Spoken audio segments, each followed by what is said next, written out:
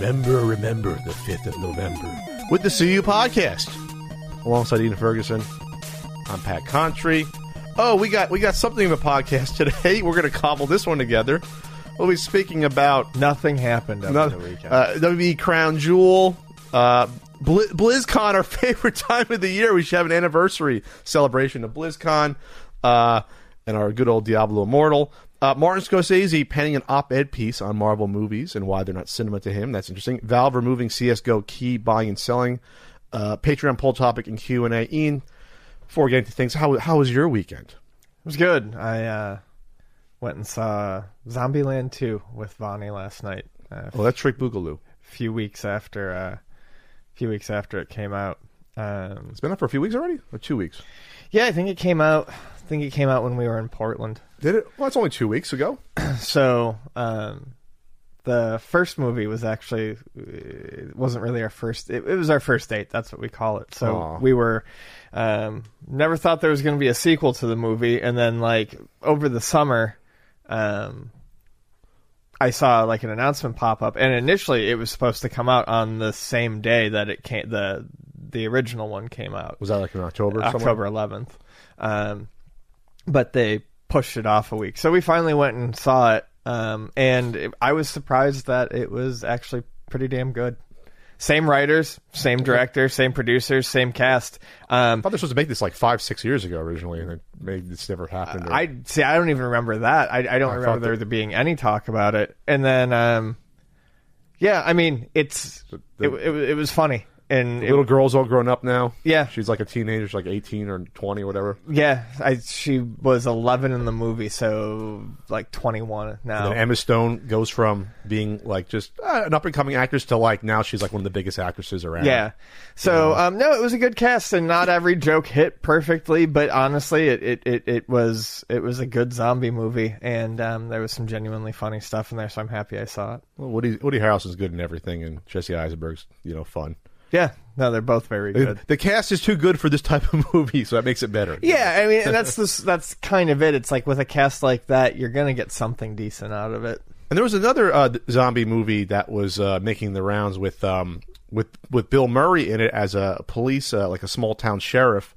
With you see that one that's coming out? Let's see, zombie movie, Bill Murray. It just came to mind. What the hell was that one coming out? The Dead Don't Die. It's a focus feature, a smaller one, and the cast is insane in this movie. Adam Driver and Tilda Swinton are in it. So this is a really talk about a cast that you don't need for a zombie movie. But when did this come out already? Oh, it came out in June. I didn't hear anything about this. There you go. I would have saw this in the theaters. So more of an indie or Steve Buscemi, Tilda Swinton have cameos. Chloe Sevigny.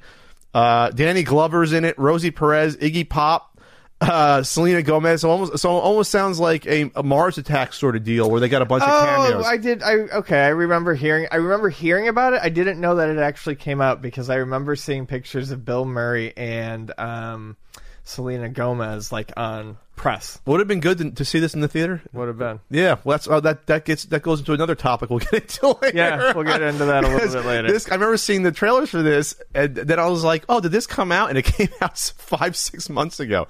But the main stars are Tilda Swinton, Adam Driver, and Bill Murray in a zombie movie, a small town zombie. It sounds incredible, And the RZA's in it. Steve Buscemi. I was going to say RZA. Man, that's a Tom Waits. Yeah, that's a cast. That's a cast for sure. It's a lot of favors got phoned in for that, and it did only 14 million at the box office. There you go, because it's a focus features. That's Sony's smaller little indie sort of label there.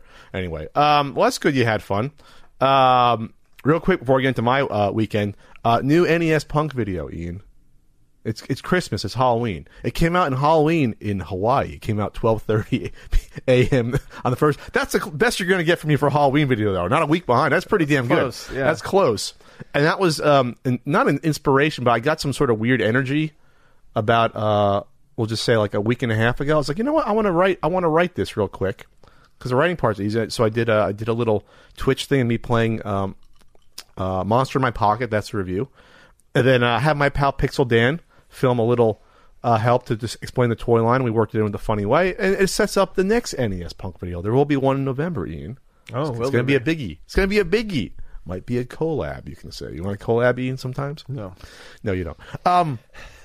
Later on the same day, on November 1st, you got a 2 for Pat block. My rental review with Kieran and James on the Cinemaster channel came out, and we reviewed arguably the most testosterone-filled movie ever, Predator. We filmed there, and we talked about the backstory, how Van Damme was originally the monster, how the shoot was hell on earth. I didn't get into some of the things, how like Sonny Landon needed a bodyguard to keep people away from him because he was just a nutcase who played Billy, the Native American soldier. Lots of fun thing how Shane Black was in it, who played Hawkins, who helped write it, and also went on to do Kiss Kiss Bang Bang, The Good Guys, Iron Man 3. Things like that. Lethal Weapon, Shane Black. Is there any discussion of sexual tyrannosauruses? I think that line came up. Okay. I talked a lot about Bill Duke, who played Mac, because I loved his character in that movie. And what was nice about Predator was that, I don't want to say it was a thinking man's action film at the time, but there was a lot of good interplay, and there were small character arcs between almost all the soldiers in it. And none of them were played out to be like, oh, this is the asshole of the group. Right. It was like a real military unit, like they all had camaraderie, and that was impressive about it. And they all trained before the movie, I think, for a couple of months before, in order to act and sort of sound more like a real guerrilla group there. No, check out that review on the Cinemaster channel. I think it was a great discussion all three of us had. I didn't dominate the conversation too much like I can tend to do, so that was there. Real quick. Nintendo Age is now gone, really. So when you go to NintendoAge.com, our favorite website goes to connect.gocollect.com there. So they still have there are forums still there. So the archived Nintendo Age posts, fortunately, they have archived the Nintendo Age post in its own little category, and you can search by them. Let's see if I type in M82, what happens on the search there, if it comes up there. But it's definitely a home now for what you think it's going to be. It's going to highlight, okay, M82, it works, so the search works, so that's good. But when you go to the home here, first thing you see, Ian, is the Video Games Investors Pit, the place to talk speculation, market analysis, variance, and more. That's why this site was bought.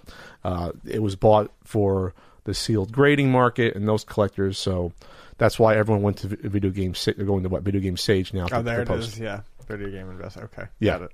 And there is a general game discussion, but people, the first post on the general video game discussion is "Rest in Peace NA." Is there a forum people are moving to? So, rest in peace NA. There you go. So it is what it is. One post here about a major small cache of Sega Genesis Mega Drive prototypes found. That's pretty cool. So maybe there'll still be news posted here from time to time here. So there you go. Anyway, what else is going to talk about? Oh, real quick, before we get into Crown Jewel, my trip to Syracuse, Retro Game Con, went very well. When I actually arrived there, Ian, I sold some guidebooks. Update in the book. So right now the book's it's in kitting mode. Kitting, which means it's getting bubble wrapped. So several thousand books are being bubble wrapped by the fine folks in the Michigan warehouse. So the pre-orders and Kickstarters should start to go out this week. That's the good news.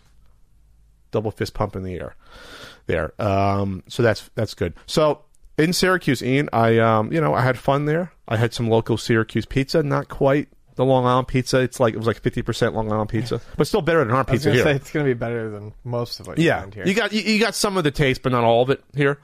And I got a meatball sandwich, and and I hung out and I saw Rocco. Rocco, the Wonder Dog, is doing a bit better.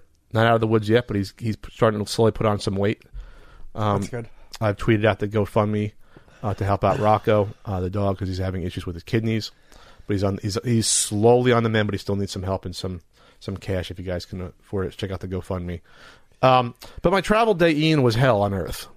So this is how my travel day started, and it was November 1st. So that Friday. And whenever you travel if people don't travel a lot, whenever you travel from West to East Coast, the whole day's shot. Because it's at least the best you're going to do is a 5-hour direct flight, and then plus you lose 3 hours. Right. So it's 8 hours you lose of the day. So I want to try to get there by like 5 p.m. To do that, you need a 6 a.m. flight to get there, at least for Syracuse. Because Syracuse, there's no direct flights from San Diego. The best you do is like a transfer somewhere. And this was going to be a transfer in Charlotte, of all places. So you waste time going all the way east, then you go up north. It wasn't even a direct path, like going through Chicago. So anyway, So I had a 6 a.m. flight booked. I get my NES Punk video out literally 12:30. I pack at like 2 in the morning, and I'm done. I go to sleep. I get 4 hours. I get 2 hours of sleep. I get up at 4 a.m. Get to the airport at 4:30 a.m. The flight's delayed. 4 hours until 10 a.m. American Airlines tells me. I couldn't get an app alert about it. That would have been nice. I could have slept in. I show up there.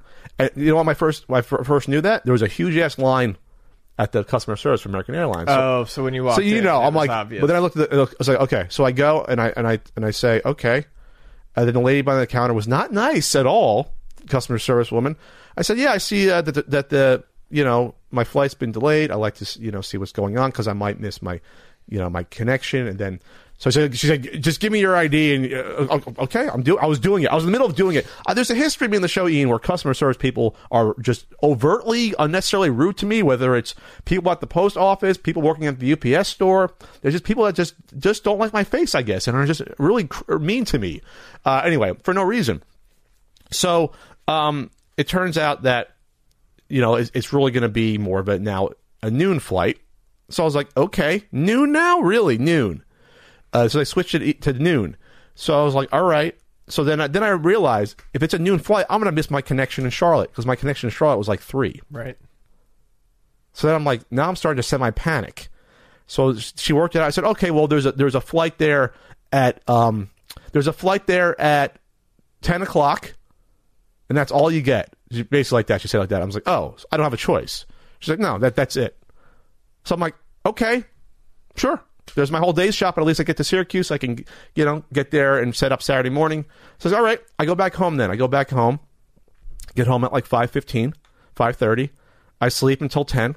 It's like that anxiety, anger sleep. Yeah. You know what I mean? I'm talking about. So like you're not fully rested. I can't get that sort of sleep. I get up at 10. Oh, by the way, before I left, she said, you want to get here early because things can change. I said, all right, I'll be fine getting here when I get here because it's rare where the flight gets moved back up.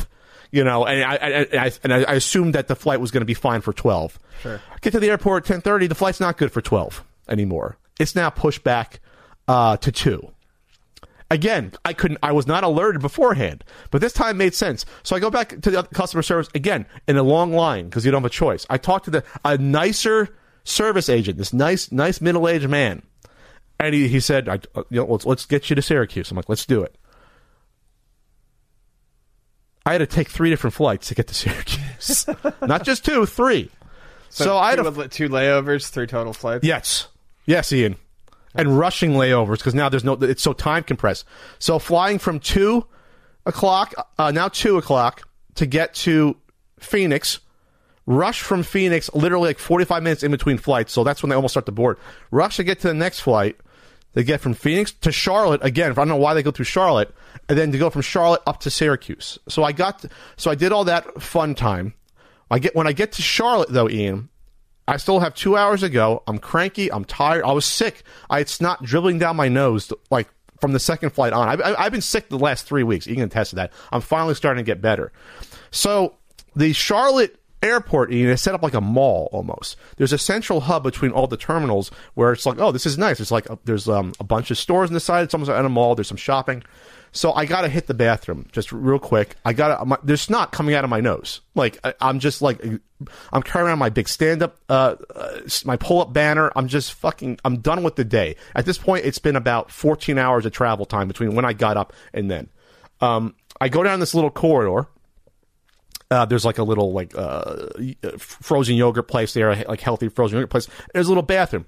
I open the door in the bathroom and no one's in there. I'm like, this is fantastic. There's no one in the bathroom. And I turn, then there's an attendant there who was dressed up like fairly nicely, almost like he was like a guy in a restaurant who gives you a mitt and hands you, the towel to dry your hands off. So it was kind of weirded out, but I think he was just the janitor. But he was dressed up nice, and he went like this. He gestures like, "Oh, go use it," like just like that. Barely spoke anything to me. So I stagger over. I wasn't even going to the bathroom. I had to blow my nose because it was all fucking snot and clogged. I blow my nose, like how I blow my nose. I'll give you an example. I don't have a tissue, but I blow my nose. I'm pretty loud. It's like a horn, a little bit. Yes, it is. I wash my hands. I turn around. He looks at me and goes, "Huh." I stopped. Like I thought maybe he was trying to communicate something to me, like he was like a mute person.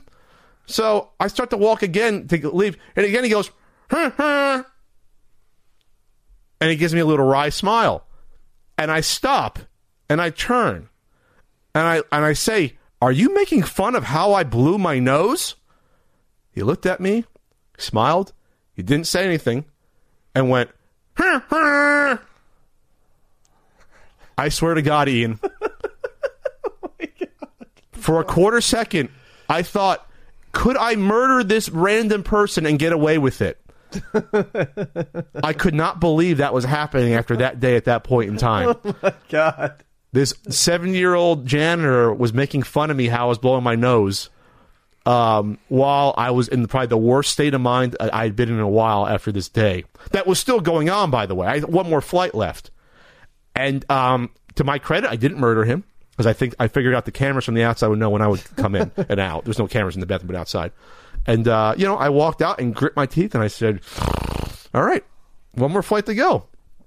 I didn't call him any names. I think I cursed at him after I got out of the bathroom. I think I cursed at him under my breath. But yeah, that was my Friday. That was my Friday traveling. That was my fun day. Oh boy. You want to talk about WWE Crown Jewel a little bit? Just a little bit. Go for it. So Crown Jewel was the fourth event in Saudi Arabia. They're doing 2 a year for 10 years. WWE events in Saudi Arabia. It sounded like it was a swell show, both in ring and after. Yeah, let's talk about the in ring at first. The big ones were Cain Velasquez versus Brock Lesnar. Oh, it was a monumental battle. So much ring psychology. No, it was a 2-minute match that had Brock Lesnar on his back getting punched by Cain Velasquez. They treated it like an MMA fight, and then Brock Lesnar caught him in a Kimura lock, and he won. There you go. Thanks for coming. Glad you beat Kofi Kingston in 3 seconds for that match. I really needed that to happen. Yeah, what a payoff. And then Brock then ends up, which they thought was going to happen, ends up leaving SmackDown after only being on SmackDown for a month, and is now the guy on Raw. Because they had a rematch from the Hell in a Cell between Seth Rollins and Bray Wyatt. The Fiend, Bray Wyatt won. They corrected their error, which WWE always does too late. They put the belt on Bray Wyatt. Seth Rollins was on Raw, though. Bray Wyatt was on SmackDown, so now there's champions on both shows now again. So the whole thing's a cluster F in terms of the booking with the championships. There, they had an awful fight between Braun Strowman and the boxer Tyson Fury. So this is the one I'm reading up on right now, is this Fury Strowman match, and it seems like it would have been a mess. What happened to fucking Strowman? Strowman should have been champion 2.5 years ago. Yeah, and they've totally, like they always do. They never pull the trigger when a guy is hot. They should have had a Strowman Brock Lesnar match. I think they did eventually have some sort of match between them, and then Strowman lost, so they ruined him. The same way they've ruined in the past, ruining Dolph Ziggler and Bray Wyatt 4 years ago, who should have been the biggest thing and now is on the comeback, thankfully for him. They always never pull the trigger on this stuff. They just don't do it. Right. They don't go with the hot hand. They got drag kicking and screaming with Daniel Bryan, whatever that was 5 years ago. They just don't do it. I mean, if people are gonna bitch, why not? Anyways, if their default now is people complaining, why not try the risk? Why not? Because they know that they have a built-in safety audience that's always going to be there at this point. It's a product. It's not It's not really a wrestling product, or it's an entertainment product. Wrestling is like secondary. Right. So this Tyson Fury thing sounded horrible, but Tyson Fury probably got like $12 million to show up and do an 8-minute match. Lesnar shows up for these matches and gets paid $1 million, and I think someone said all the Lesnar matches in Saudi Arabia combined have been like 20 minutes, all 4 matches that he's done. Something like that. I don't even know who Tyson Fury is. Now he's the lineal heavyweight champion. He's undefeated heavyweight champion. He's going to have he's one of the 3 or 4 biggest heavyweight boxers in the world. He's going to fight, there's going to be a big fight in February between him and the guy he had the fight to a draw last year. Remember, he got knocked down. He came back up like the Undertaker. That's Tyson Fury. Okay, right. He's 31. Let's see, who is he fighting? What the hell is his name? Deontay Wilder. That's going to be a huge fight next year. The heavyweight division of boxing for the first time in like 20 years is exciting again. So that's going to be a big fight. Oh, so this was a real boxer versus a real match. Boxer. Gotcha. Okay. Yeah, he's like 6'8". He's a big guy. Something like that. 6'9". Yeah, he's a real boxer. Undefeated, like I said. So yeah, they set up a weird feud with Braun Strowman in a couple of weeks, and then You get them because some Saudi king wants to see it, and so they do it. Right. They pull the strings and give us the money. Make my action figures. Yes, play. exactly. At least there wasn't a Goldberg Undertaker match where Undertaker almost gets killed because Goldberg almost kills him. At least we didn't have that. They both looked awful in that match. Sorry, I'm not going to defend Undertaker. No. Well, Goldberg's never looked good in a match. No. But Undertaker can work with someone even at older age if someone's decent. But I watched that mess, and yes, Goldberg was the main issue, but Undertaker fucked up plenty. It was not a one-sided Goldberger fight. They're both over 50. It was that was or awful. about 50. Yeah. Holy shit, that was a bad match. So the problem with these events, Ian, is that they book it like a pay-per-view. They book towards these crappy events that everyone knows is going to be garbage. Right. So the whole month gets stopped off, and now we got to do these things and weird stuff like the Tyson Fury. So it's almost like a mini WrestleMania now. These Saudi Arabia events, you could say, they do weird shit like the Tyson Fury stuff that they don't usually do. Then they had the first women's match in Saudi Arabia. I'll give them a slight applause for that between Natalya and Lacey Evans. That's a step forward, even though they both had to wear gigantic, oversized T-shirts because we don't want to see any body parts on a woman at all. We can't do that. So the T-shirts covered their ass. They went all the way down. It's progress, I guess. If it's 1910, it's progress.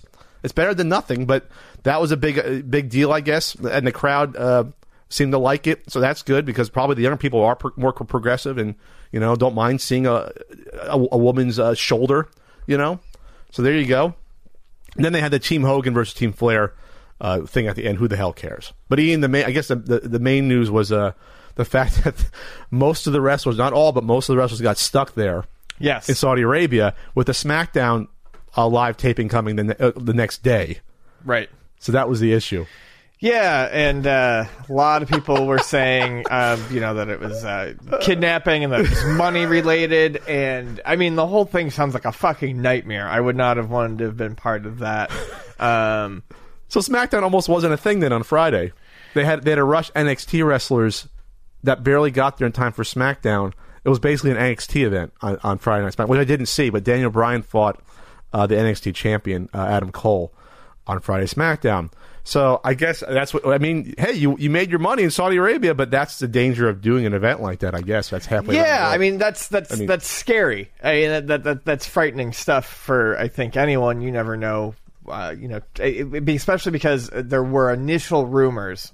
What were the initial rumors? That it was over. Money, because very true. Saudi, they had not paid the WWE for all of the shows. There was money due. They still owe money on these shows? Yeah, they owed money on the shows, and there was rumor that a certain broadcast had been pulled down because Vince hadn't received the money, and then so they were fucking with them now. And then now they're it's God! Really not that funny. It's kind of terrifying that. These people's lives and their ability to travel and their well-being is kind of fucking in the balance here over money bullshit and arguing between Saudi Arabia and an authoritarian government. Yes, an authoritarian government. And then it's money issues between them and Vince McMahon. I can't imagine. I mean, that was a report from Dave Meltzer on the Wrestling Observer Radio. His sources said that the Kingdom of Saudi Arabia owed WWE money from its previous show in the country, Super Showdown in June. Vince McMahon reportedly cut the live feed to Crown Jewel in the country as part of the dispute. I didn't hear about that. But they said that. But then they came back and said that wasn't why they did that. They said it was. Now they're saying that WWE's official statement was that the charter plane the company was planning to use experienced mechanical issues that precluded it from flying. Yeah, basically, you think? These fucking rich boys are arguing back and forth over how they're going to play with their toys and who's going to get paid for it, and the wrestlers are getting fucked big time in the meanwhile. According to Meltzer, McMahon and a handful of stars, including Hulk Hogan, Brock Lesnar, and Ric Flair, were able to leave on their own private jets, which left a lot of people very, very upset. WWE had to significantly alter its plans for Friday's edition of SmackDown, with so many wrestlers still left in Saudi Arabia. Holy crap! If I was a wrestler for the WWE right now, I would not think that company has my best. I mean, not that I would have thought that, but I would be afraid to work for that company. They do not care. This is a 10-year, $450 million deal for WWE. That's what it is. So they're basically getting $45 million per show, I guess, guaranteed on top of whatever the hell else goes on. So, wow. Well, there you go. Well, you wanted your money. You got to play with this government. I think AJ Styles did a Q&A on his streaming and saying, "Oh no, it was mechanical things. We were allowed to get off the plane. There wasn't anything." They were fucking with them. Probably they're probably fucking, "Oh, we got mechanical issues. We'll deal with it." You'll never know. But but it's a scary situation to be in, and to feel like you don't have control of it. Your control of it, and your company, and to feel like your company doesn't have your back is what's terrifying. They better get these wrestlers that go to these shows a ton of like bonus money. They better. I mean, I'm sure that's part of it to go over. Some wrestlers are still refuse to go. Like Daniel Bryan doesn't go to any of these. I think John Cena went to one of them, but didn't go to the other ones because they have issues with it. Yeah, I know he didn't go to I don't think he went to the first one, or he went to the first one and none after that. I can't recall. But Daniel Bryan doesn't go to any of these, so good on them for not doing it, because they have obviously issue with Saudi Arabia's human rights and treatment of women and things like that. So, all right, well, it's a weird situation, but Ian, there's going to be 8 more years of this to deal with. Or is it 2 a year or whatever? 5 more years? I thought it was a 10-year deal, but they've been doing. Oh, it's a 10-year deal. So far they've been doing 2 a year. So we got 16 more events in 8 years, roughly. Great. Well, at least they didn't chop anyone's hands off. That would have been bad. I think they did that there. All right, we're starting the show after our slapdash intro. All right, Ian, our favorite time of the year. It's the most wonderful time of the year. So BlizzCon was this past weekend, and I think going into it, everyone had eyes on how Blizzard was going to handle this. Blizzard has not had a particularly good run in the past year. And while people do tend to forget about things fairly quickly, Blizzard was just in the news, as we've covered, and everyone covered, over the suspension of Hearthstone player Blitzchung, and taking away his tournament winnings for saying "Free Hong Kong" during a post-game interview. And they also fired the 2 broadcasters who were interviewing him. Shoutcasters, is that what they call them? Something like that? Yeah, something like that. Something cringy. So the response was swift from everyone on the internet, and it was one of those rare occasions where I think from all political walks of life, people were upset for various different reasons, and none of it was good for Blizzard. People were canceling their accounts. Blizzard was losing. Apparently, they were seeing, I believe, their stocks saw pretty substantial. Oh, I didn't see that. I'll look up the stocks right now. Yeah, look that up. That's what I was reading. But I think they saw like a stock dip, Blizzard Activision. So go to my TD Ameritrade account. They took forever to get back to respond. And when they finally did, they gave the player Blitzchung his prize winnings back, and they reduced his suspension to 6 months. But still didn't really say a whole lot other than that. The stock's been going up and down. I don't really see a huge dip in the stock. Maybe a couple of percentage points. So overall, not much. Before the opening ceremony, the CEO, J. Allen Brack, came out and apologized to the crowd. But I think for a lot of people, the apology was felt as sort of a non-apology or weak. Now, when you're making a public apology, you're never going to please everyone. But this was kind of sappy and a little toothless. So basically what he said was, Blizzard had the opportunity to bring the world together in a tough Hearthstone esports moment about a month ago, and we did not, said Brack. We moved too quickly in our decision-making, and then, to make matters worse, we were too slow to talk with all of you, said Brack. We didn't live up to the high standards that we really set for ourselves. Brack went further and said, I'm sorry and I accept accountability. So not really saying we did the wrong thing. Saying there's a lot to be said. A little toothless. Yeah, exactly. That's what I'm saying. Like, in an apology, saying that you're actually sorry, that you accept accountability, not saying I'm sorry, but those are all good things. So the words are there, except for the fact that they didn't acknowledge what they did wrong at all. No. There was no apology for suppressing the speech of someone who's, trying to gain independence from China. It all still smacks of a very, very it's very milquetoast. There's no energy. They had the energy to come out and and punish Blitzchung, I'm not seeing any of that energy coming back around to try to make things right. It's still very mealy-mouthed and very lacking of any backbone. I mean, you could have come out... I mean, one thing that you could have done to make it better... I mean, and they acknowledge that, you'll have to see our actions. Well, one thing you could have done is just eliminate the suspension of the player. I realize that you feel like because you had a rule, and that rule was... there has to be some sort of repercussion, but if a rule is shitty, then that rule should go away. It shouldn't be enforced for the sake of enforcing the rule. And with rules like this, they're so vaguely worded that they're vaguely worded so that you can come in and come down on someone if they're, what was the wording they used? Like, not embarrassing, but making Blizzard look bad in the public light. Mm-hmm. But you could very easily just be like, yeah, that didn't make us look bad. We're all about freedom in Hong Kong. Well, they're not going to do that. Well, they're not. But I'm just saying, you can go multiple ways with this.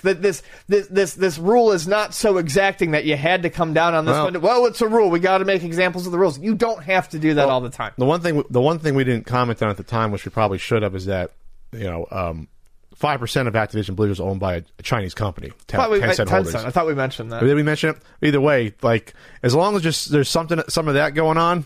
You're not going to get a real full policy. You never will. You absolutely never will. So you just won't. And besides it, they realize their hands are tied somewhat. Probably, it's when you do a deal with the devil. I mean, the NBA's come out a little bit stronger in terms of in the past week or two on their side dealing with China. And I think that someone has to call someone's bluff at some point. And the NBA's starting to do it where it's like, we're going to stand behind our guys, and so be it. And that's where, it's going to come down to, okay. Well, did LeBron find his balls? I don't think LeBron did. I think he tried to, clarify it. That was disappointing, obviously. No, he tried to clarify it and made matters worse. He sounds like a fucking idiot. This is what you have to do. You have to start calling bluffs. If someone has a problem with our business ventures here in China, we'll just say, okay, you don't think we're not going to make money there. You make money too with us being there. Then okay, don't deal with this then. And I think they'll cave. They realize economically they're going to have to work with us in any of these ventures. Since it's a global economy. Yeah, they're going to have to cave. I think, or start up your own NBA in China or Basketball Association in China, which won't be 10% as good as ours. You can try and do it, and the people in China will still watch our games and pay for some of our products in some capacity. Bluffs have to be called at some point. In terms of if we're going to influence the world somewhat, we can't do it militarily all the time. We can do it with our economy and our culture. That's really what is going to happen. Is we're going to have a cultural economic victory in regions of the world that currently are behind us when it comes to either human rights or women's rights and or things with the climate, because there's big countries like China and India that are way behind us in terms of emission standards and things of that nature, because they're trying to catch up to us in the global economy. That's the only way out. We can't march into every country with soldiers, but economically and culturally we can try to exert pressure, and that's what has to happen. Otherwise, you're going to get way more situations like this. This is going to happen every other month. The more and more we get into, and not just with China, with other countries like India and other countries, it's going to start happening more and more. And in the Middle East, it's going to happen more and more. We're going to have tiptoeing corporations around all these different regimes, and it's going to be a mess. Yeah, it was an apology for nothing in particular. They apologized without ever really acknowledging what they were supposed to be apologizing for. Sure. So it doesn't mean a whole lot to me. It doesn't sit particularly well with me. But good news, Ian. Something we knew about before the BlizzCon last year that was reported and that they said about the announcement of Diablo 4. So I'm fucking excited for this. Diablo 4 was announced. We all knew it was coming in the works. Now we're finally getting to see something on it. It looks like it's going to be... It's going to be trying to appeal to, I think, the older, not the older players, but the people who are a bigger fan of the original look. It definitely looks a lot darker in tone than Diablo 3 did. Diablo 3 was not like a light, happy-go-lucky game, but Diablo 3 was a bit more, I would say a little bit more cartoony, a little bit more palatable, maybe, for people. It shined up the demon stuff a bit. It shined up the hellscape a little bit. The character design it's hard to explain, but when you play Diablo 3, as much as I loved Diablo 3, you get a sense that it was maybe cleaned up a little bit. It wasn't quite as dark and grim as the first and the second one. Some screenshots. It looks dark still. So this one, I think they went to kind of settle concerns that it wasn't going to be, dark and grim enough for people. With a 5-minute, I think it was, intro trailer, which I watched. It was fine.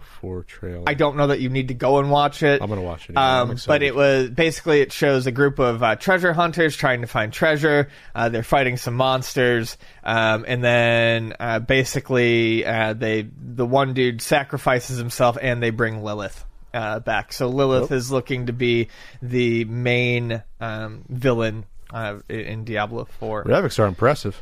I guess they should be at this point. That's not gameplay. Official gameplay. Okay. I thought you were looking at the trailer I was just talking about. Oh, no, I'm looking at the gameplay trailer. No, the game looks great. Jesus. So... that guy in the chest. Basically, it's going to be looking darker. It's going to have a larger open world. They're trying to create a world from what the hands-on stuff that I've read through Kotaku has said, where basically you want to travel from point A to point B. You don't want to... In Diablo, I was saying it's traditionally just a dungeon crawler, right? Right, it's a dungeon crawler, and there's lots of, basically... Not many dungeons in this gameplay trailer. They're outside. Well, you're outside in a lot of Diablo 3 too. Dungeon crawler just refers to the style. Just a style. You're not in a dungeon. I mean, you can be, but there's lots of outdoor areas. Okay. He's fighting wolves. So, you threw me off here. Diablo in the older Diablo games as you progress, it becomes very much you kind of figure out what you want to do. You accept this mission and you open up your map and you jump just from portal to portal to get to the dungeons where you're supposed to be fighting. In this one, they kind of want to create a more cohesive world. They've said they want to give you a reason to travel from point A to point B, meet up with other players, have things happen that you wouldn't expect to happen. More open world, more open world, more like natural events occurring. What I liked about reading this, though, was the one guy was talking about basically the ethos is we want you to kick ass when you're in the game. Even breaking a barrel should feel gratifying. This is from Chris Giampa. If you were to close your eyes and play the game, you'll hear exactly what's happening: chopping a goat man in half, squashing him with a boulder. So, it's nice to hear them say that, because one of the things that I've always loved about Diablo games, and especially Diablo 3, I think did it particularly well, is that it's a dungeon crawler where yes, there's going to be challenge, especially if you're playing on the harder difficulty levels, but the game does an amazing job of within 15 minutes, you can be level 2 or level 3, and you're already feeling like a badass. Blizzard they do a really good job on the Diablo games of making you feel like you're an ass-kicking superhero, even if you're early on. And it keeps people playing, because there's always new skills and new things to unlock on your skill tree. New passive skills, new active skills. But the ones that you've got are already fun to play with. They make sure you're having fun with the game at every possible turn, and it sounds like they're really focusing on the same thing for this as well. So, yeah, that's something I really like. It's unlike other dungeon crawlers, unlike some other RPGs I've played, where you really have to put the time in to feel like you're progressing or getting anywhere. Diablo, especially in Part 3, and it sounds like with Part 4, does a really good job of making you feel like you're doing everything right out of the gate. Everything just plays nice with itself. Gotcha. I see all the skills, everything comes together, even early on, to feel very nice. So, I'm excited for it. There is no release date announced that I could find. From what it looks like, this is at least over 2 years off from what people are saying. I have a feeling it's probably a good... Should be a while. Good length time away. Blizzard doesn't ever really rush stuff out, to my knowledge. In fact, they probably take longer than they should for most things. That's what most people would say. They take longer than they should. Yes. Hey, when it's done, it's done. At least it'll be good when it comes out, right? So, hopefully be finished. I'm ready for it. All right. Diablo Immortal, Ian. What about it? They showed it, and people are actually having positive feedback to it. Oh, are they? From the reports I saw. Imagine that. It's not the end of the world. They said the developer said Backlash was rough, but mobile game is firing on all cylinders. Last year was rough. Principal game designer Wyatt Cheng told the Telegraph at BlizzCon, "We knew that there were multiple Diablo projects being worked on by multiple Diablo teams. That's what we said. That's all we could say." Well, that's what it is. So that's going to come out probably. I'm guessing that's going to be within the next 6 months to a year. It has to be. If they were showing it off last year at this point. And that's going to be a multiplayer online mobile game. And looking at screenshots, it looks fine. I've got Diablo 3, I guess, if I want to play through another Diablo. Is this going to offer me like a story mode that I'm not going to get a chance to experience elsewhere? I guess probably. Do I care? I don't really play Diablo for the story. I don't know. With Apple Arcade being something that I've subscribed to now for 2 months because I like the idea of it, I'm still reminded that I don't play anything on my phone. Nothing sticks. Diablo Immortal is different to Diablo 4 is that it was pitched as a massively multiplayer online game. There were also suggestions that the game was a reskin of NetEase's own Crusaders of Light. I remember which itself was something of a Diablo clone. The game is running on NetEase's in-house engine, but Blizzard says that Diablo Immortal has been built from the ground up. Well, there you go. From the ground up or running on their in-house engine? I guess that's not mutually exclusive. You can use the engine, but I guess not just reskinning it. It's being built against the assets and everything else. That makes sense. All right. There you go. That's going to do very well when it comes out. I mean, the new Call of Duty mobile game did a ridiculous business. I forgot that's a thing. Most downloaded game like ever or whatever the hell it was within like a week, or everyone downloaded it. The new Call. I gotta start trying to play these games to see how good these are. First person shooters on a phone. I'm really curious. I think a lot of people are using controllers now too. Okay. So just saying, Snap-on controller, or they're putting that up on a stand. Okay. Yeah, I mean, you can do that. And playing it on a little screen, I guess you can do that. I feel like, that the some of the Apple Arcade games that I've played, may be better with a phone. I have no idea, or with a controller. I have no idea. Okay, Overwatch 2.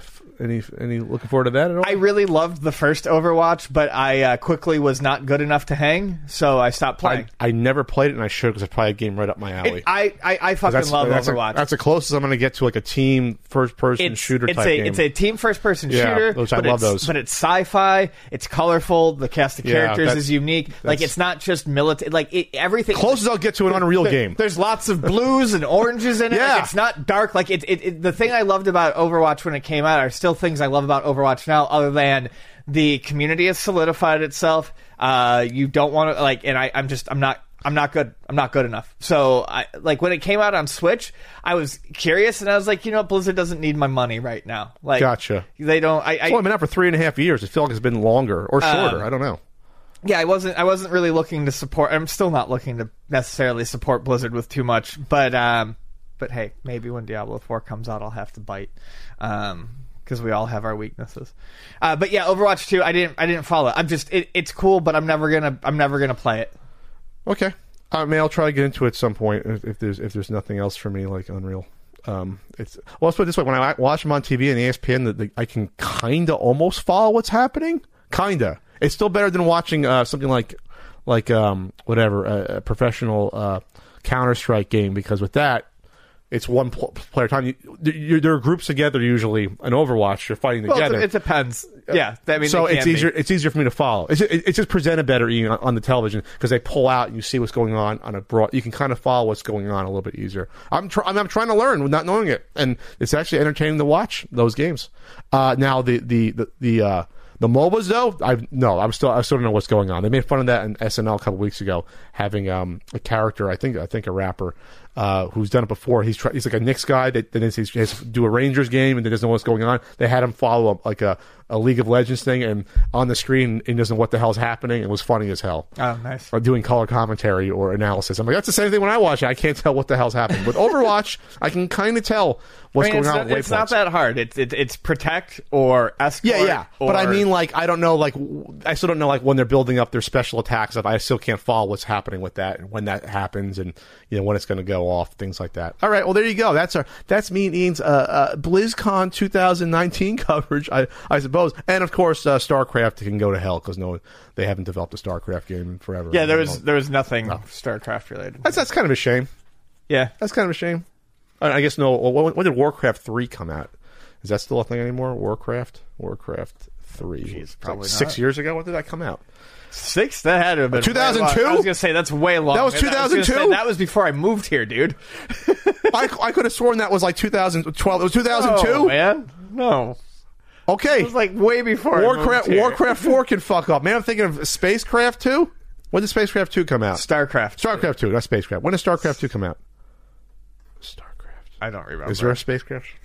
StarCraft 2 is 2010. Man, I'm confusing the two. Okay. Yeah, I think so. Okay, they're both way overdue. Warcraft is due for Warcraft 4. That's still probably my favorite, most favorite real-time strategy is Warcraft 2. This is an excellent game there. All right. Moving on. Ian. Yes. We love little Marty Scorsese. There was a hubbub of him saying that hullabaloo about him about a month ago, right? Saying that Marvel movies to him isn't cinema, and then everyone went after him for saying that. People saying, "How dare you, Martin Scorsese? You're jealous of the success of Marvel movies," which to me is the silliest thing you could say. But at the time, he was trying to defend what he saw as more, I was to say risk taking when it came to movie making and more auteur style movie making versus what he saw as corporate movies taking over, movie theaters, which is what is happening with these releases. Big tentpole releases now are like 80% of movies. It seems like nowadays. But back in the day, there was a more even split of these things. So he now has penned an op-ed piece saying, "I said Marvel movies aren't cinema. Let me explain. Cinema is an art form that brings you the unexpected. In superhero movies, nothing is at risk," a director says. And he goes into a well-written op-ed piece in the New York Times explaining that franchise films are made by people of considerable talent and artistry. You can see it on the screen. The fact that the films themselves don't interest me is a matter of personal taste and temperament. I know that if I were younger, if I'd come of age at a later time, I might have been excited by these pictures and maybe even want to make one myself. But I grew up when I did, and I developed a sense of movies, of what they were and what they could be. That was as far from the Marvel Universe as we on Earth are from Alpha Centauri. He goes on to say just about, let's see, to him, filmmaking was about confronting the unexpected on the screen and in the life it dramatized and interpreted, enlarging the sense of what was possible in the art form. For us, it was an art form. There was some debate about that at the time, so we stood up for cinema as an equal to literature or music or dance, and we came to understand that the art could be found in many different places and in just as many forms. They talked about Alfred Hitchcock's films being like their version of Marvel movies at the time. There were big events you went to. He conceded that some things were samey, but he also said, he also, expressed why he felt like they were different. And in some ways, I do think some of it is simply a generational gap thing. But I think a lot of people who reacted against his initial statement so poorly, forget to realize is he's not saying that you can't like superhero stories. This isn't so much your superhero stories are dumb. It's these are your mass-produced, highly commercial corporate superhero stories, and I'm coming from the angle of the little guy. Like, I know it's weird to think about it that way because Scorsese hasn't exactly been a little guy in a while. And there was a time where superhero movies, in all of our memory, were these small projects that people didn't think were ever going to amount to anything. They were garbage movies that would come and go. You see one every 3 years come out. And in just a decade, that's changed. So I think a lot of people, this is a great article. If people sit down and read it, anyone who is not being willfully ignorant, I think, is going to read this article and go, I get it. I understand. Because it's not so much an insult or a commentary on superhero movies themselves, but on mass-produced corporate commercial movies that have sort of taken over the theaters. And that's what superhero movies have become. And I like a lot of superhero movies, but Pat and I were talking about it a little bit before, and I'll bring it up again. And I said this the minute I left the theater after seeing Infinity War. There was no emotional investment. I remember reading online, people getting all sad, people doing the vanishing memes, when Thanos snaps his finger and people disappear. People crying in the theater when I'm looking around like, what? So hollow, because you know because of how commercial these movies are, because of how these stories work, you understand that these people are coming back. You know that person, it's an immediate... Black Panther's coming back because they're doing a sequel. Because they just hired him. Spider-Man's coming back because they're already filming the next one. Because he's already been in one. From contracts, from the big money that it takes now to make these It's a machine. Over the course of a decade, it's changed so much that it is a machine. You know that these people are coming back. They're not going to hire someone for one movie and then kill them, and then that's it. They're coming back. There was no emotional investment in that movie. And I didn't like it. It was still a good movie, I thought. It was fine. Yeah. It was I thought it was still good. It was, but it was not, there was no emotion, and the whole rending of garments afterwards, it's like, you guys are, I get that you're supposed to feel this way, but it's impossible to feel this way when everything outside of the actual movie itself is telling you, don't worry, you don't need to feel this way. These movies are made in boardrooms. That's what Scorsese's trying to say. When Scorsese was on the rise, people like him and Coppola and Spielberg and Lucas, they were one-man bands piecing together this stuff, going against the corporate system of Hollywood. They were the guys rebelling against that, and in doing so, it was an artist's vision, not a boardroom's vision. And in doing so, they created stuff you hadn't seen before in the 70s. The 70s was a renaissance of movies. At the things like Bonnie and Clyde. Even you want to say Jaws, blockbusters didn't exist before Spielberg did Jaws, really. Sure. So that was his vision. Now you can say blockbusters bad, but they were doing things that didn't exist at the time. Star Wars was revolutionary. I'm not going to sit here and say that none of these folks have ever put out a bad movie, because they certainly have. I don't like a lot. But they were trying to do something different at the time in a system that didn't exist for them. His argument makes sense. You read it, and it's a valid argument. I didn't know about Zombieland 2 until like a month before it came out. Pat and I are sitting here, in the intro talking about a zombie movie with Bill Murray that I heard whispers of, but never actually knew it came out. It came out a Bill Murray with Tilda Swinton and Adam Driver zombie movie came out in June. And I guarantee you, half the people listening to this don't even know about that. A smaller, more, you want to say indie style budgeted movie came out through Focus Features, and no one saw it or heard about it. I saw a preview for a movie that I actually really want to see called Knives Out that I didn't know about until then. And that I've actually heard about. And now it comes out. It comes out in less than a month. So it's like, I love superhero movies. I go see most of them, not all of them, but most of them. And they've taken over the theater in such a way that I'm not a movie guy, and you can say, well, do your homework. You can say, do your homework, and you know about these movies. But there was a time where I could go to the movies casually like I do now and still be relatively kept abreast of what's coming out on the horizon. Sure. Now I don't think you can do that, because there's so much... The smaller... There's so much... And it's not just superheroes, but all these bigger movies are coming out. They're being pushed. It seems over like everything else. Seems like what gets the full sort of like backing of... It's really the movie theaters, because they wanted people to come in what makes money. So superhero movies, big blockbuster action movies, and horror movies to me seem to be what you know about 6 months ahead of time and what you're geared to see in the movie theater. But like smaller dramas, smaller thrillers, things like that, biopics, you don't hear about. So when I'm on the plane, Ian, because I do this traveling, you go through the releases, and I'm looking at movies that are less than a year old that I didn't know existed before. Sure. That I never saw. So a movie like Stan and Ollie comes out, a biographical comedy drama of the legendary Laurel and Hardy, comedy act from the 20s and 30s and 40s. That's a movie I probably would have went to see in the theaters had I known it existed. Sure. I saw it on the plane, and it was outstanding.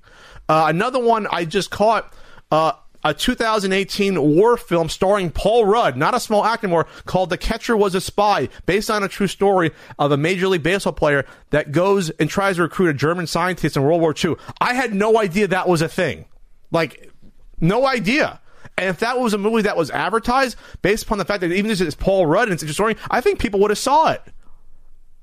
So that comes out, Ian, and gets a box office of less than $1 million, because it doesn't even get a chance to be in the movie theater. So when that happens, Ian, guess what? Less of those movies are made. And that's what Scorsese is trying to say. There'll be less risk taking when it comes to movies, and that's not even, to me, a World War II movie with Paul Rudd, to me, isn't even a risk. That should have got a wide release, right? And people should have seen that movie. So, and instead, it makes no money. They don't make him anymore. And like I said, I do admit that I don't pay attention to movies very much. Maybe if I was like, you know what, let me look into some of these movies that are coming out. I'd like to go see a movie. I'd like to see a couple movies this month with Bonnie. I can look at what's happening. I might know about this more, but I definitely do feel like the media was better at giving you a greater overall picture of what was being released, or what was upcoming. Yeah.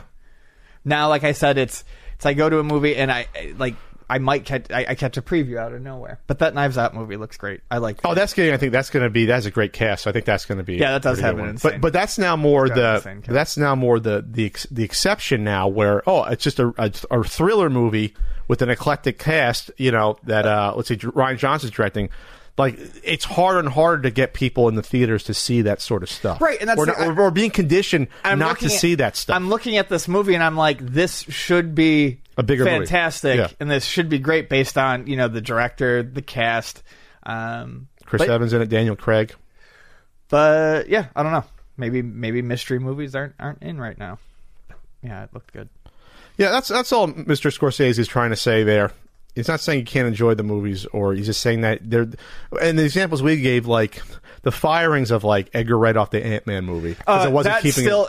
Now I read this, and that comes back to kill me, because if there is one Marvel movie I could see, I would have been there day one, and I've been there day one for a lot. But I love Edgar Wright, and I would have loved to have seen what he would have done with that, and I'm sure it would have been very different. The problem is like I look at you look at Edgar Wright and his humor, and you look at I almost wonder if that Ant-Man movie was being made now, if he would have a better chance of being able to make it, or less. The Marvel movies have become more and more cookie cutter as I've gone along. Yeah, they just have. I mean, say what you will about the Incredible Hulk movie.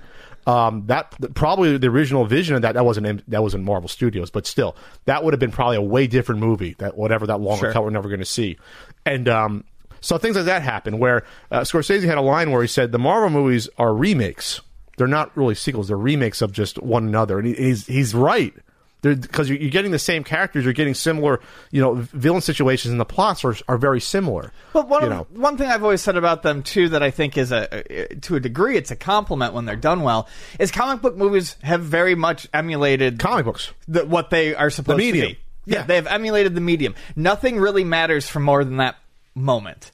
I don't feel like that they're meant to be gone back to. That's always been a complaint of mine, is even like I've never felt the need to really go back and watch any of them, and that's fine. But they are, I think, in a way, a very different thing than movies. You go and you see them in movie theaters, but it's just slices of life constantly. It's just the same. It's the characters and the little stories, and they keep going. And yes, you tell the same. Book. It's a comic book. You throw it out when you're done. That's why people threw them out. They were worthless. I read it this month. Get rid of it. It's done. Because it doesn't matter. I really want to see life or history of cinema 50 years from now to see. Out of all these Marvel movies, there might be a few that go back and are rewatched by people. You think people are going to go back and rewatch Ant-Man and the Wasp or Iron Man 2 or Thor: The Dark World in 20 years? No one's going to watch those movies anymore. No, they were passable issues on a way to a greater event. Yes. I mean, that's what they were. People will watch like maybe the top 10 or 10% of these Marvel movies. They'll see, Guardians of the Galaxy did something different. Civil War tried to do something different. Or, of course, Winter Soldier did. I was going to say, Guardians of the Galaxy, Winter Soldier. Maybe Civil War I thought was interesting. Thor 3 of all Thor 3 is out there and wacky. Of all the Thor movies, that one. There are ones that people will go back to. There are good movies in the Marvel Cinematic Universe, and even the worst ones, I don't really regret watching because they were fun at the moment. But you're not going to rewatch them, right? I don't think of them necessarily the same way as I never said to myself, "Oh my God, Iron Man 2 is on TV. I'm gonna miss out." I couldn't even tell you what happens in Iron Man 2 anymore. I can't tell you. Iron Man 2 is that movie that people watch because they feel they need to complete it. But if this was not, if there was not a big cinematic universe, no one would be going back to watch Iron Man 2. They're only watching it because it's part of a larger. It's a smaller piece and part of a larger picture. Yeah, that's the whole point there. Is that the up and rising auteur filmmaker is going to be tough to get movies made like they did 30, 40 years ago. So if I was a director, I'd be troubled. I have to be on Scorsese's side because, like, what if I want to do my movie that could be amazing? I'll never get to make it. That's what he's saying here. The firing of both standalone Star Wars movies, they fired the directors off both of them. Well, with Rogue One, they didn't say they fired him, but they basically fired him and reshot half the movie.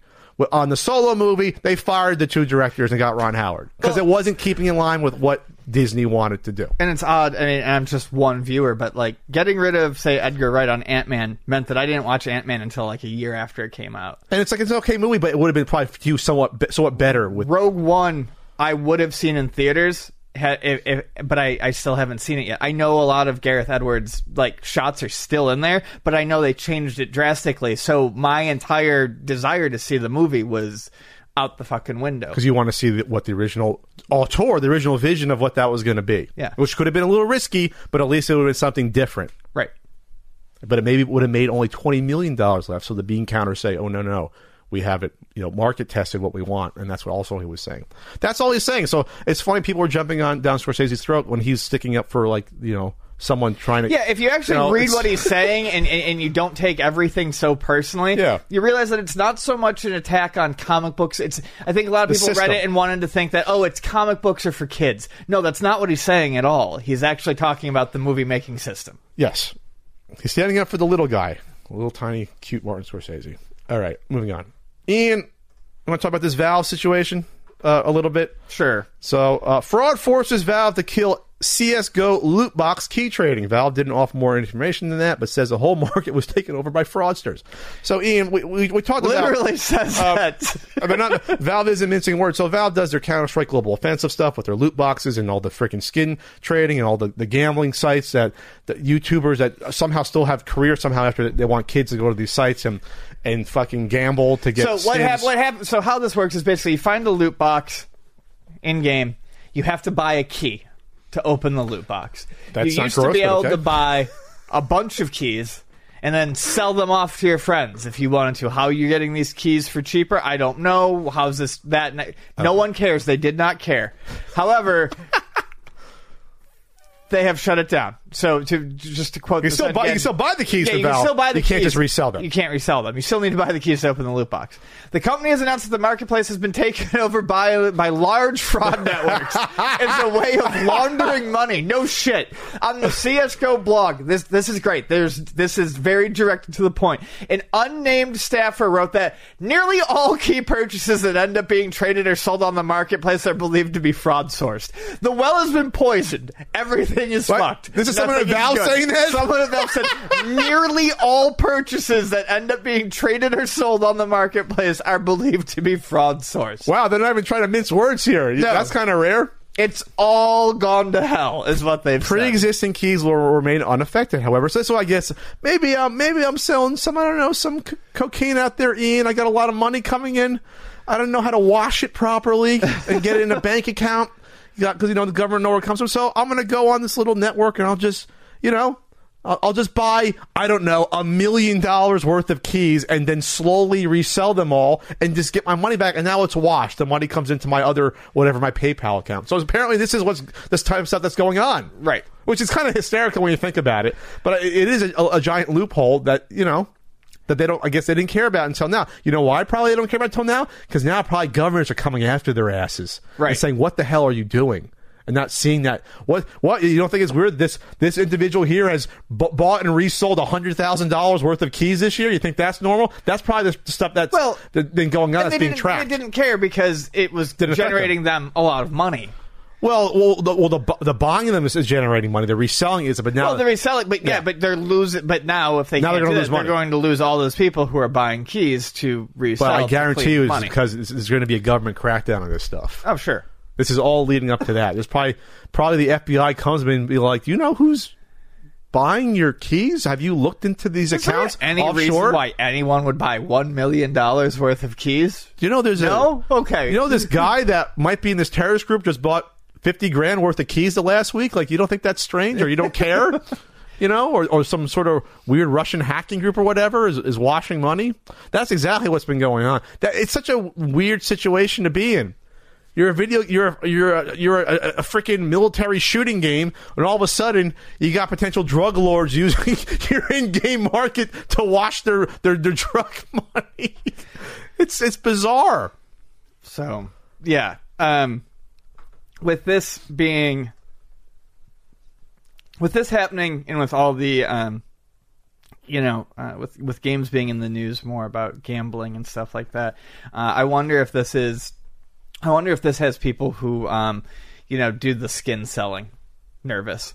It's funny that this game, it could be used for so much beyond just... It's almost like no one even cares about the gameplay. It's almost secondary. Yeah, I forget that there are people who actually play it, because every time CSGO comes up, it's about money laundering or skin or trading. Gambling. Gambling. Gambling for children, which I think those lawsuits are probably still going on. The class action suits are still still going on. At some point, someone has to care about the game, because someone has to care about using the skins enough to buy the skins. But it almost seems like it's propping up the game is just this like ecosystem of gambling and reselling and money laundering. It's just really funny to me. In October 2016, the Washington State Gambling Commission demanded Valve immediately cease skin trading operations.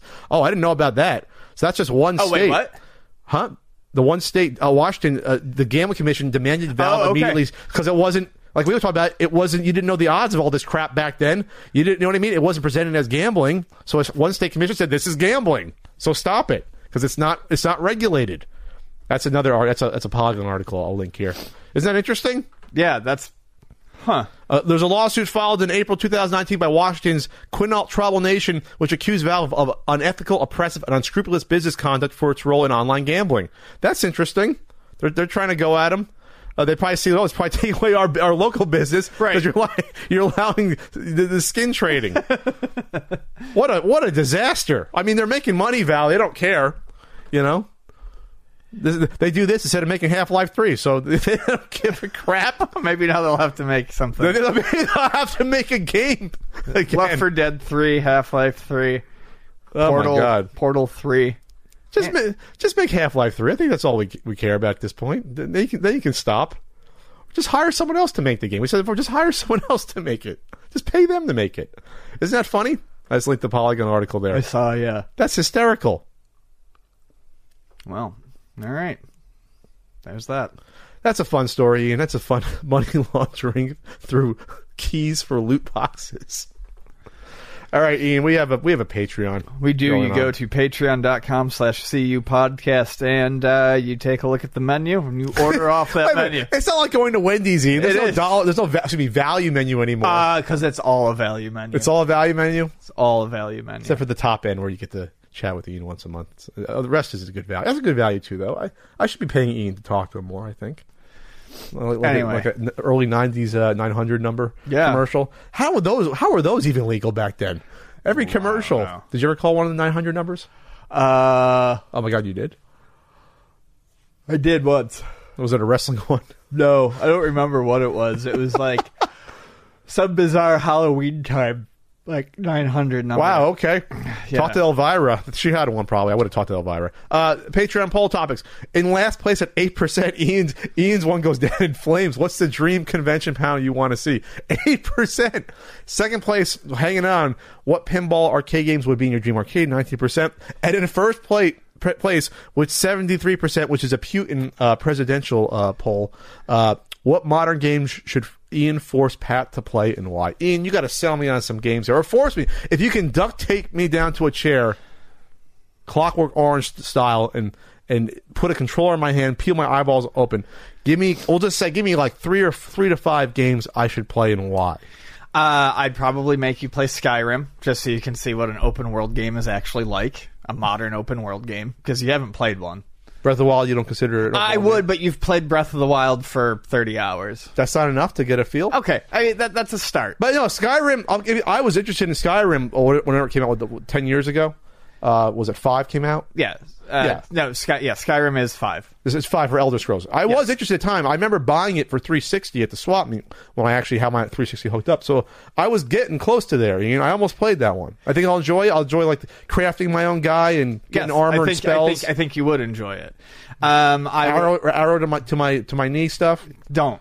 I would also say... So I was there with you. I would also say something like Splatoon 2, because you're a Nintendo fan and you enjoyed online shooters in the past. I don't see any reason why you wouldn't enjoy this one. It's a little weird, though, because it's not all about killing the other team, though. You know, it's about strategery, and, you know, it's also third person, though. I'm not a big fan of third person shooters. You wouldn't know, though, until you tried. That's okay. I mean... I do own Splatoon. I think I do. I think I own it. Did I buy it? No, I don't own Splatoon. Do I? I don't know if I own it. I don't think I ever bought it. And then I would probably say, oh, geez. Oh, geez. Do you think I'd be good at Splatoon? Do you think my skills would transfer over to it? You might be. A little twitchy. I'm good at twitchy stuff. Good at hand-eye coordination. You might be okay. Good at twitchy stuff. You know, I'd want you to play something like Dark Souls. Not because I think you need to, necessarily, but because then you'd understand exactly what people are talking about, and because... I think you would actually like it. I'm not saying you should play Dark Souls because I'm a massive Dark Souls fan, but I think to understand modern video games, you probably do need to play something like Dark Souls. What does Dark Souls have that Games of Fort did not? So it's a culmination of things. It's the very extreme difficulty. Okay, there's been hard games before, but it's very open-ended. Okay. So there's a lot of trial and error along with the difficulty. And it's a game that has influenced the past 5 years of gaming very much. Until you've played it, you're not going to understand. Yes, there have been hard games before. Yes, there have been open games before, but nothing quite like this. The game is all about preying on your on risk reward in a way that many games don't really. You know, give me an example of that. Like, what do you risk to get something? Well, progress. Progress comes at a very high cost. If you have to push yourself during the game to make it to, say, the next checkpoint. And if you die, you don't just you have to go back through it all again. So the question comes: there's no safe spots. There are safe spots, but going back to the safe spot to save respawns all the enemies. So it's not like you can just level up a ton and then go through. You can grind, but your grind is only going to get you so far. You can't necessarily just brute strength your way through. It's any mostly part of still the game. Skill. There's a lot of skill involved. Okay, I like it. I like it. It feels more like life and death than most video games. Yes, achieving, I like it. Well, whether I agree that, you know, the games can, you know, there's room for a game like that to be played on an easier mode, et cetera, but the game does create. If the game grabs you as it is, a Dark Souls type game, the reward for completing seemingly mundane tasks like beating a boss or something again, it feels a lot greater than the sum of its parts. It feels like playing a video game when you were a kid again. It feels like beating that hard boss, like it means something. Yet they've found a way to meaningfully translate that into the modern era. It's unique. And I'm not the biggest fan of the games. The detractors against the games, they all have good points. But to understand modern games, I do think Dark Souls is something you would probably have to play. You said it's in the last 5 years games. Will be that first one did or the last one did? Well, within the past 10 years, whenever the first one came out, I don't even. It was 2011. I looked it 2011. Up. So since the first one came out, or even Demon's Souls, that was the first one I played. That was the precursor. Is it on Switch at all? Dark Souls? Yes, the Dark Souls Remastered is the first. The first Dark Souls was remastered and released on Switch. Bonnie had it for a brief, realized it was not for her. Would 2 and 3 just melt the Switch? They can't be on there? No, honestly, you could probably put them on there.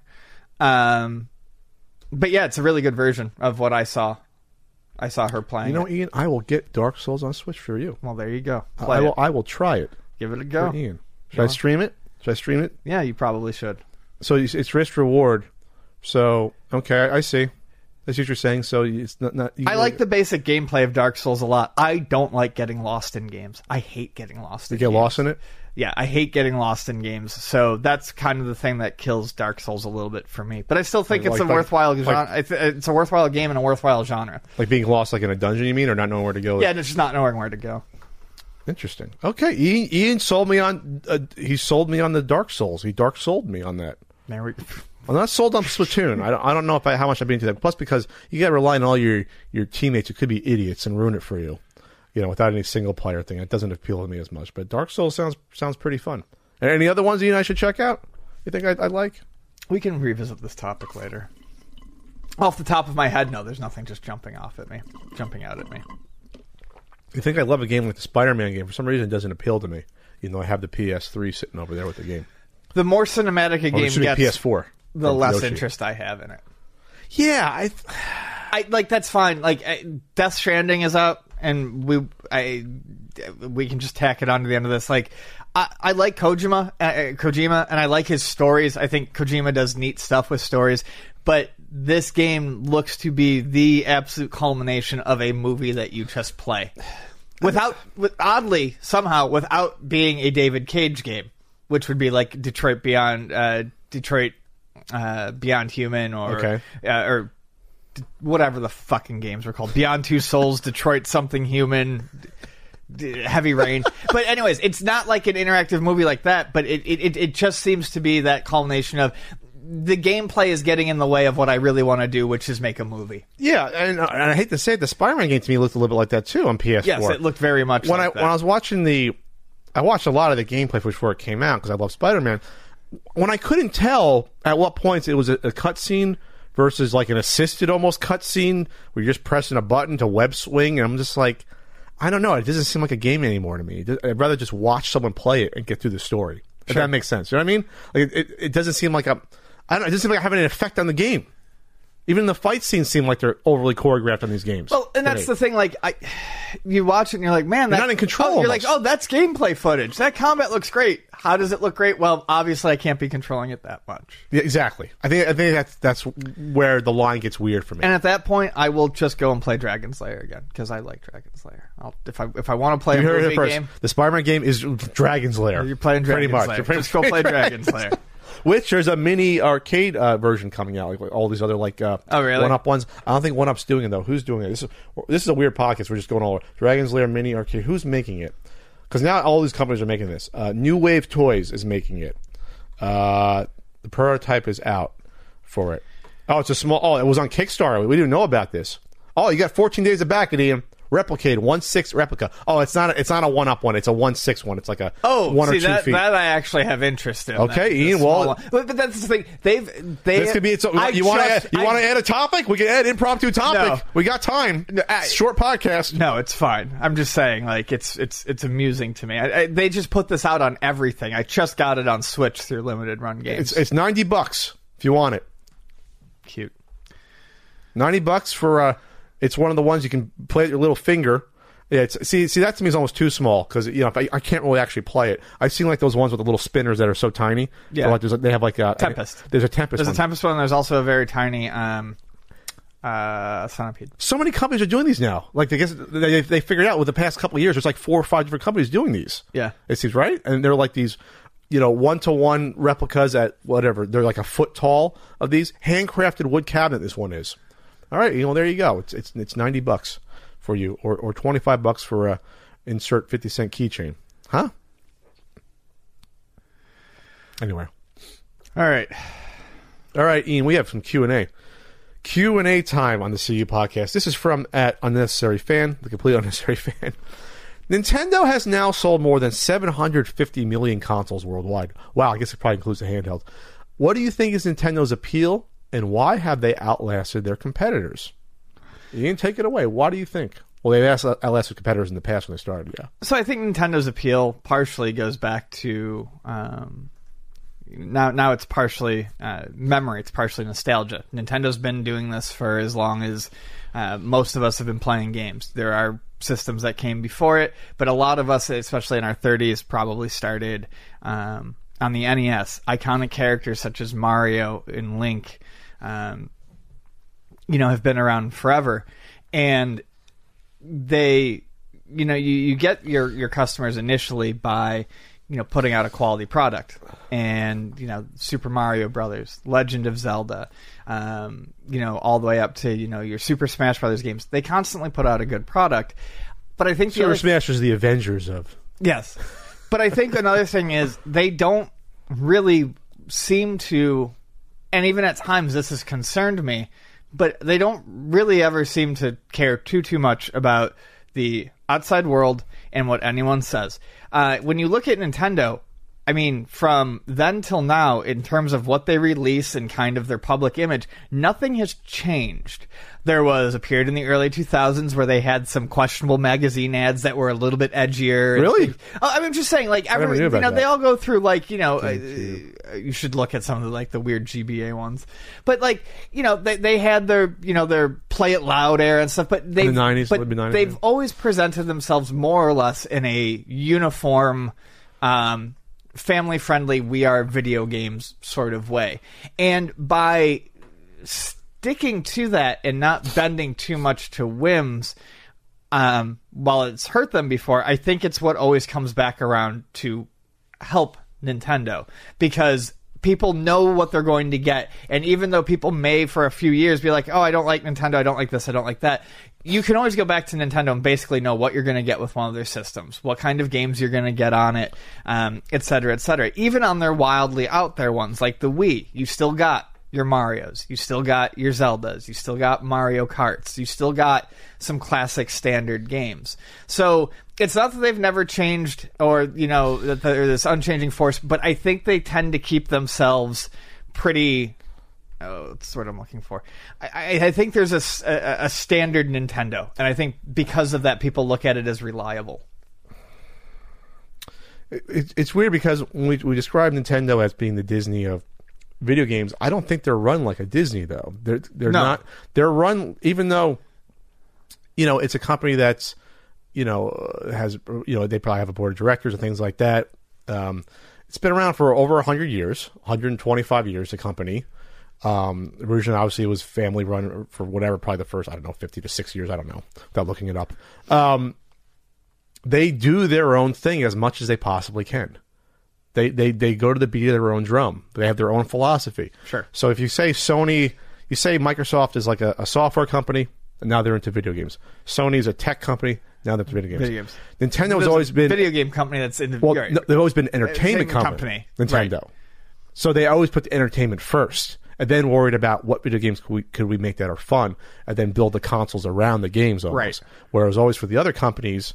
And that includes, Genesis. They always worry about the hardware first, what's going to hardware to, and now we'll worry about the game second, almost secondary. It almost seemed like Nintendo was always about, let's see what fun people can have. We'll worry about how we get there after, if that makes sense. Yeah. So it allows them to go off and do goofy things that we see, like the Labo, where people like them, like, oh, what is this?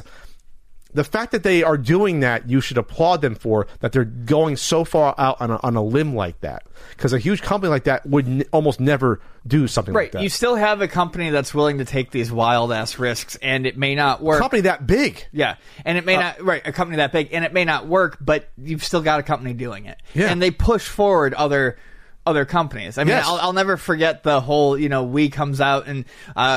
I think it was Sony made fun of them. I think it was Jack Tretton said, we would never have a controller that looks like a lollipop. And then they go and release a controller that looks actually twice as much like a lollipop. Twice as much like a lollipop. With the move, with colored balls on the top. Yeah. So, it's funny. Everyone wants to act hard about Nintendo's for kids or for babies or for whatever. But all the other companies look at what Nintendo's doing, and then they decide, do we need to do this too? Yeah.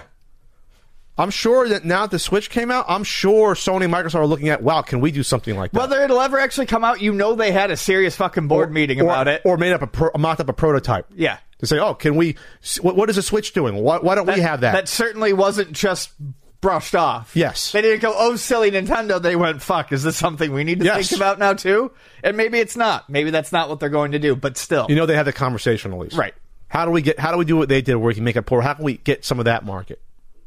I think it's interesting because when we talked about on end of how all the industry pundits, people we even know, said that the Switch was going to be a failure outright. I made fun of one article by some pretentious guy online that did it for The Atlantic about they don't know that Nintendo has so much freaking money that gives them the freedom to take these risks and to do this stuff. And you only need one to hit. One out of every 3 or 4 has to hit big. And that's what happened with the Wii. Right. Because of the Wii itself, Nintendo's fine forever. So they can do these risks. What? Nintendo's fine forever. No, just you saying that. Do you know how much money they have in the bank? Oh yeah, I know. Tens of billions of dollars. I know they're fine. In their Scrooge money vault. Because they took the risks. Now, they didn't just do, well, the 360's coming out. Let's do Nintendo's version of the 360. If that had happened instead of the Wii, yeah, it would have been a fine system. They would have been lost by now. They would have been lost to, in the clutter of having 3 systems on the market that have literally 80% of the same games. There's no need for that. You need that sort of weird outsider, which is funny because it's like Nintendo's never been an outsider, but they're treated as such in the industry. They're always treated as, well, they're just doing their own thing. And yeah, it's cool they can have some games on their console that are also on PC or on the Xbox system or the Sony system, but they're still doing their own thing. You need that. You need something different. Yeah. That wasn't really the question that was asked, though, was it? It was, why do you think Nintendo's... Their appeal is that they put out stuff, they think about fun first. That's what they're saying. They think about they're in-house thinking, what do we like that's fun? Let's make something fun, and then hopefully they think it's fun, too. And most of the time, they're right. They have fun. a reliable outward appearance, but they take a lot of risks where it matters. Their first and second party stuff is out. It's better. Their first party stuff has always been, for the most part, miles ahead of the other first party stuff. True. They've had a better array of first party stuff, and that sells their systems. There you go. All right, Ian. One more question, or are we good? Yeah, let's hold this one. We're going to hold it? We always think about doing this one can last forever. We can hold this one. We can hold it in our hand. Ian, speaking of holding, I got some food for you. I didn't know it was not for you. It was 2 sets of it. We got you. This is from, I forget the guy's name, very nice in Syracuse, a pack of Mallow cups. Yes. I love Mallow cups. A peanut chew, which I can't remember the last time I had a peanut chew, but that's an uncommon candy. Uncommon candy. And then the original Boyer milk chocolate peanut butter cups. These are delicious. Those are like real peanut butter cups? Yeah, these are really good. Boyer's the same company that does the Mallow cup, too. Thank you, whoever got these for me. I appreciate it. I called out Hershey's before Halloween. I don't know if you saw that. For their tiny, really sorry-looking fun size. Oh, the snack size peanut butter cup. It's not even fun. I'll show you how small it is. Yeah, there's nothing fun about it. I saw. It'll look dried out. Yeah, I meant to comment on it because I saw it at work. But yeah, you could see the dryness. You can see like a lake that has dryness. It's like a dry bed. Yes, you can see the outline of it. If you see that, that's when you don't eat the peanut butter cup because you know it's just going to taste like grainy mush. What happened? I don't know. They used to be the greatest candy in the world. I guess I just got to stock up on the Christmas trees. Get your trees. Get your pumpkins 4 times a year. Get 3 times a year and put them in the fridge like I do with Cadbury cream eggs. But the problem is they all come like right at the same time because all the holidays are kind of in a row. You end up with this dense wasteland. But you get 2 months apart. Get your pumpkins. You get your trees. And then 4 months later. You get your Valentine's Day hearts, I believe. They do hearts? And then you get your eggs, your Easter eggs. So what we really need then, Let me see. I think there's a Reese's heart. Is there really a Reese's heart? I think it was more recent, but... Reese's heart. Yep, there it is. Okay. So okay. Hershey's then. We need a 4th of July flag, I guess. We need a flag for 4th of July to sort of like get us through the summer months with an acceptable peanut butter cup substitute. Right? What else is in the summer? I'm trying to think. Oh, no. Okay, so I'm wrong about the heart. The heart is real, but it's a jumbo... Jesus Christ. Oh, that's the gigantic one. I've seen that. Yeah, it's 8 ounces. It's I'm good. Fine. We'll just cut them up. We'll cut them into pieces. We'll do it. So yeah, so you got to survive from April to October without it. 2 8-ounce Reese's Hearts. Well, I'm gonna go out and buy a real 2-pack Reese's peanut butter cup to see if it still tastes good. I think I have to do that now. Yeah, I think you do. I got to make sure that's still good. But the fun size are pathetic. Now I'm hungry. Intermittent fasting here. The Mallow cup, I'm okay with it. I'm not a huge fan of marshmallow, but I'll do it. Peanut chew sounds interesting to me. What's in the peanut chew, Ian? It's stuff. Corn syrup and dark chocolate and peanuts. Peanuts, dark chocolatey coating. That's literally what it says on the ingredients. Okay. Well, all right. We're going simple. Sugar, hydrogenated palm kernel oil, etc. Corn syrup, sugar, molasses. Yeah, there you go. It's like a molasses chew. It's molasses chew. All right. Is that it for this? This is a weird-ass CU podcast. Hey, it happens. Well, we got you know what? I got nowhere to be, Ian. I'm done. I have friends in town, so I'm going to go. Who's in town, Ian? Any of my friends? No? No. Okay. Buffalo friends? No. Texas friends. Texas? You have friends in Texas? Lots of friends in Texas. Really? Yeah. When do you go to Texas? I haven't been in a while, but... It's been a while? A lot of my friends from Buffalo moved to Texas, and now I have new friends in Texas. Interesting. John went from Buffalo to Michigan to Texas to San Diego. Okay. It's a weird progression, but all right. Yep. Gradually warmer. I guess, no, Texas is hotter than here. Yeah. Texas can be bad here. UltimateSNES.com if you want to order the guidebook there. Shipping out this starting to ship out this week. I hope they can ship out the 3,000 or 4,000 fairly quickly. That'd be great. That are ready to go. Yeah, and that's it. We don't have a convention until SoCal in March. I think that's the next convention we're going to be at. I just want to let you know that you can get for $115. You can get 30 pounds of whole unwrapped Reese's peanut butter cup. Wait, what? Yep. From where? Yeah. Stomachs are growling. Where is this from? Webstaurantstore.com. You get real unwrapped Reese's peanut butter cups. 30 pounds. $115. Not the fun size, though. They don't have to be the fun size. No, nope. It's the whole size. Look at it right here. There it is. And those are Reese's. Yep. How did they get them? What are they sneak into the back of the factory? I don't know, man. And get them in Hershey, Pennsylvania? I guess. Do they even make them in Hershey, Pennsylvania anymore?